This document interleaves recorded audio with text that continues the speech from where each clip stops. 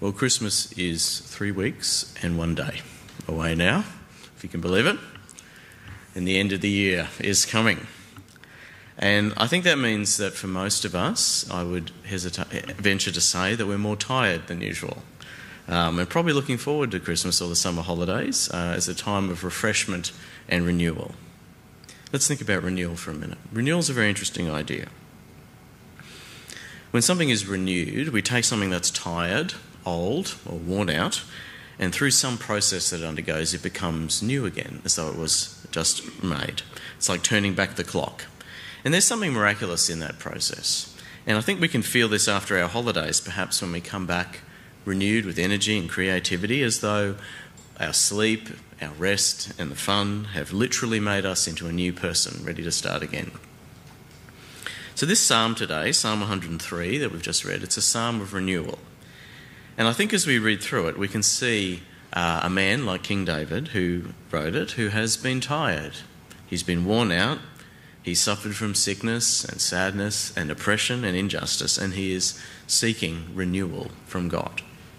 So this is a song about being renewed through a living relationship with God. So I think for those of us who feel the need for renewal at the moment, it might be worth a look. And what King David does in this song is to remind himself and urge himself to remember who he is and who God is, and to remember the way that God acts towards him.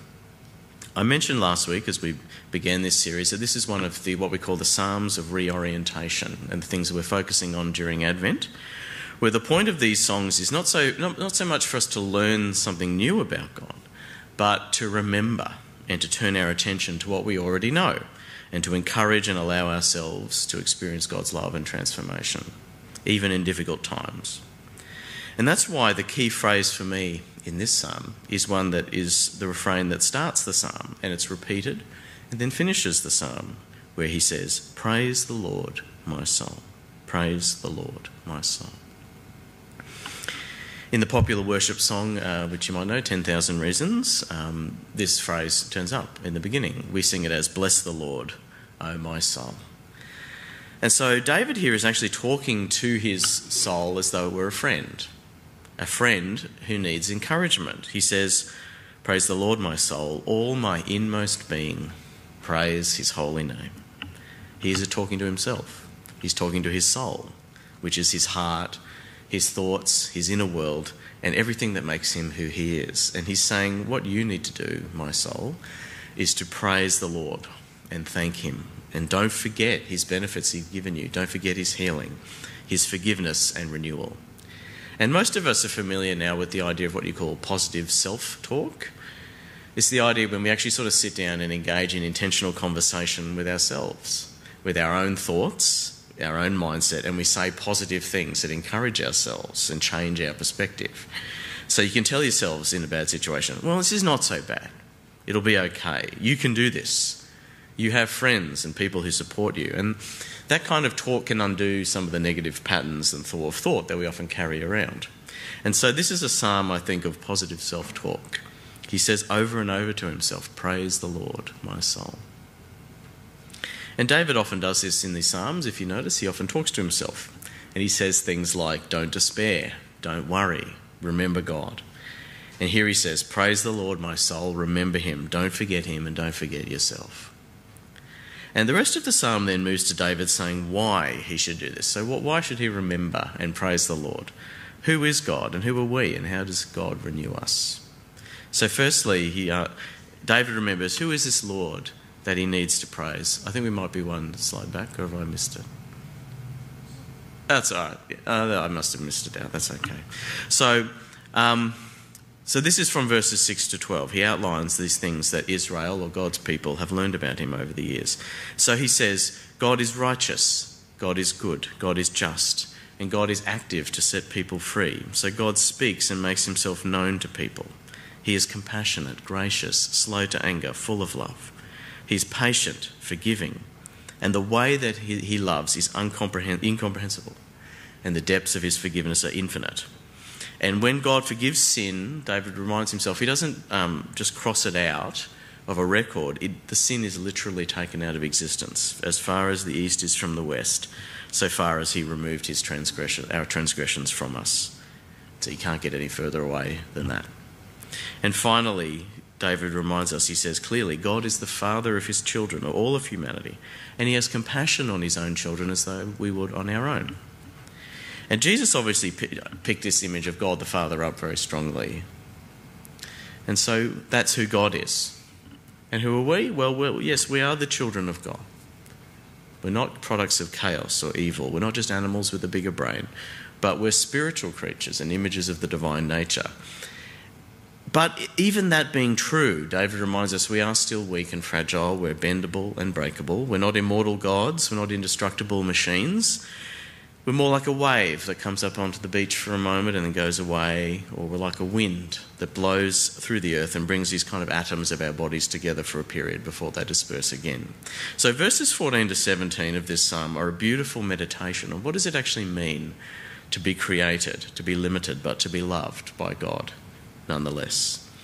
So I often read these verses at gravesides when we bury someone in the ground. From 103, he says, "For he knows how we are formed. He remembers that we are but dust. The life of mortals is like grass, and they flourish like a flower of the field. The wind blows over it and is gone, and its place remembers it no more. But from everlasting to everlasting, the Lord's love is with those who fear him, and his righteousness with their children's children." And so we can hear in these verses the idea that even when we do wear out like a flower does, even when our dust goes back to the dust in the earth, God will still renew us. God will still keep us. That's his promise. Now, this may all seem very nice to reflect on, but perhaps quite obvious to us. If we've been around the church for a while, we know that God is love. We know we're made in God's image, and we know that he cares for us. And you may have heard this said many times before. But this kind of gentle, nourishing picture of life and renewal, I think, is actually foreign to the majority understanding of people in the world. And even as Christians who read it, it's not necessarily the case that this is how we live and how we think about ourselves. And the problem comes, we often reverse the order of the thoughts that David uses here. So in this psalm, we see David starts from his knowledge of God, and then he thinks about what that means for who we are. So he says, God is just and loving. We are fragile and needy, but he loves and cares for us. But often we go the other way when we're thinking about ourselves and others, and the outcome is different. So we might say at the outset, well, look, I'm just dust. I'm going to die one day. I'm wearing out, and everyone around me is the same. We're weak. We're mortal. We fail a lot. Perhaps we are just trash. We don't deserve love. We deserve contempt. And therefore, if this is who we are, then God, if God's real, he must be disappointed or angry and disgusted with us and will punish us or throw us away. So you can see it's a matter of perspective. Where do you start? Without the proper perspective, something that, like us, that's weak and mortal, can seem worthless. And the picture of God that comes after this can be harsh or angry or punitive. But when we see things as David does in the light of who God is, God our Father, then we can see that things like us who are weak are precious still and beautiful to him. And that's why he speaks to his soul and he says to remember and to praise the Lord. Don't forget when he heals you and when he forgives you, because it speaks to this greater worth and destiny that God has for us. He cares for the creatures that he's made from the dust. And that's why God enters into a relationship with people in the first place, rather than destroying them when they get disappointed with them. And the video that we saw showed that really well. Verse 18 of this psalm speaks about the covenant between God and his people, that there is a promise of blessing for those who have trust in God, his faithfulness and his steady love. One of the interesting things as you read through the Bible is that we can notice that the Old Testament people of Israel had a very limited view of what we would think of as life after death. It can be rather surprising, actually, to realise that there's actually very little discussion in the Old Testament of anything like the possibility of ongoing positive life after we die, like the idea of heaven or eternal life that we have in our culture today. It's just actually not really there in the Old Testament. Instead, the Hebrew people tended to have the view and it's expressed in some places in the Bible, that when someone dies and their body stops working, that's basically the end of their existence. And the soul, if they thought of it at all, was basically something that would drift off like a mist and fade into this shadowy underworld, sometimes called Sheol.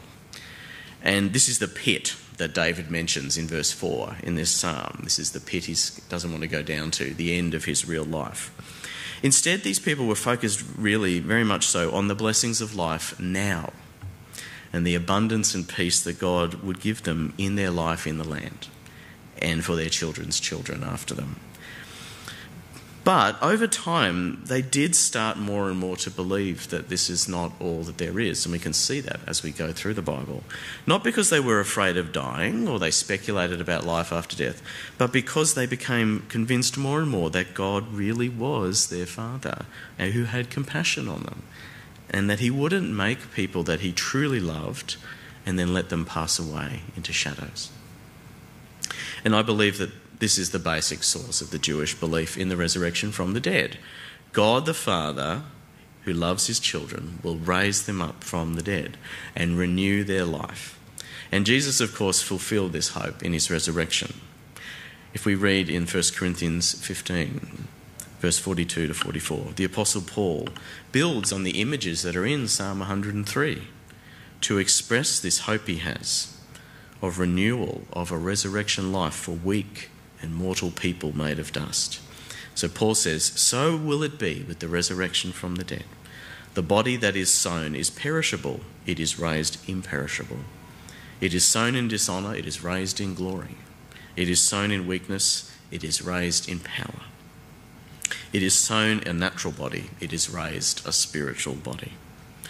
And so the soul that God has given us, this energy that makes our bodies move and live for a period before they wear out.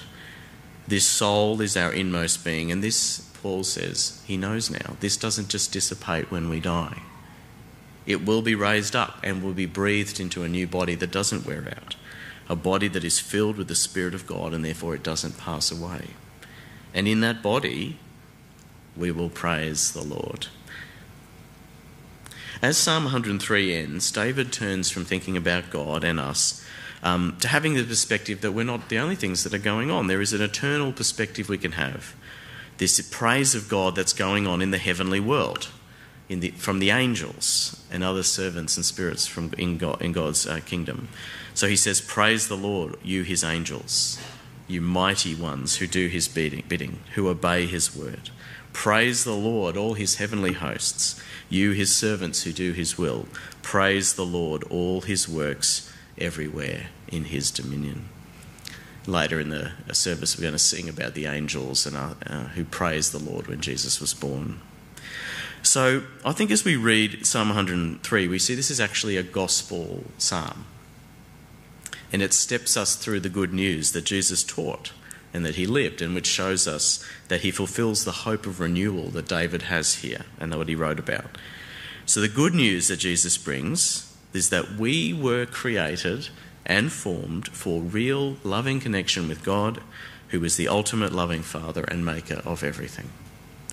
And when we fail and when we sin, he forgives us and restores us and heals us and renews us from the inside out, restoring our soul now, and finally restoring our body as well. And Jesus has achieved that renewal for us, and he's secured it for us now. And so we will be raised up for that new life which won't wear out and will always be renewed. That's what Psalm 103 leads us to believe. And so, as I said at the beginning, most of us are probably tired at the moment, and that's pretty normal. This time of year, the next few weeks are a journey towards the end of the year, and hopefully there's some wonderful celebrations for us all along the way. It's a journey, I think, towards renewal. We look towards the new year and the holidays and then 2024 after that. But this journey of renewal that the new year brings is actually the same across our whole life and every moment within that life. God is moving through us to renew us for the new life he has for us. And that's why when David gets to the end of the psalm, he concludes it in the way that he began it, almost like he's starting again and renewing his words. Praise the Lord, my soul, he says, right at the end. So I encourage you to do the same today.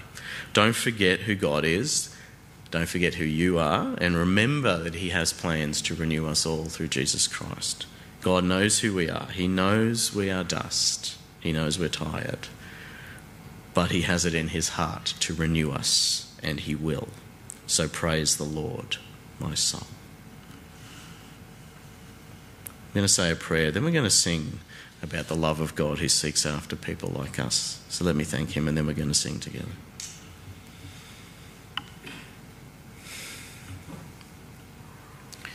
We thank you, God, that we can trust and know that you are our Father who made us, who formed us from the dust and loves us, and that you desire to renew us and to make us in your image again, so that we will forever be able to praise and know you.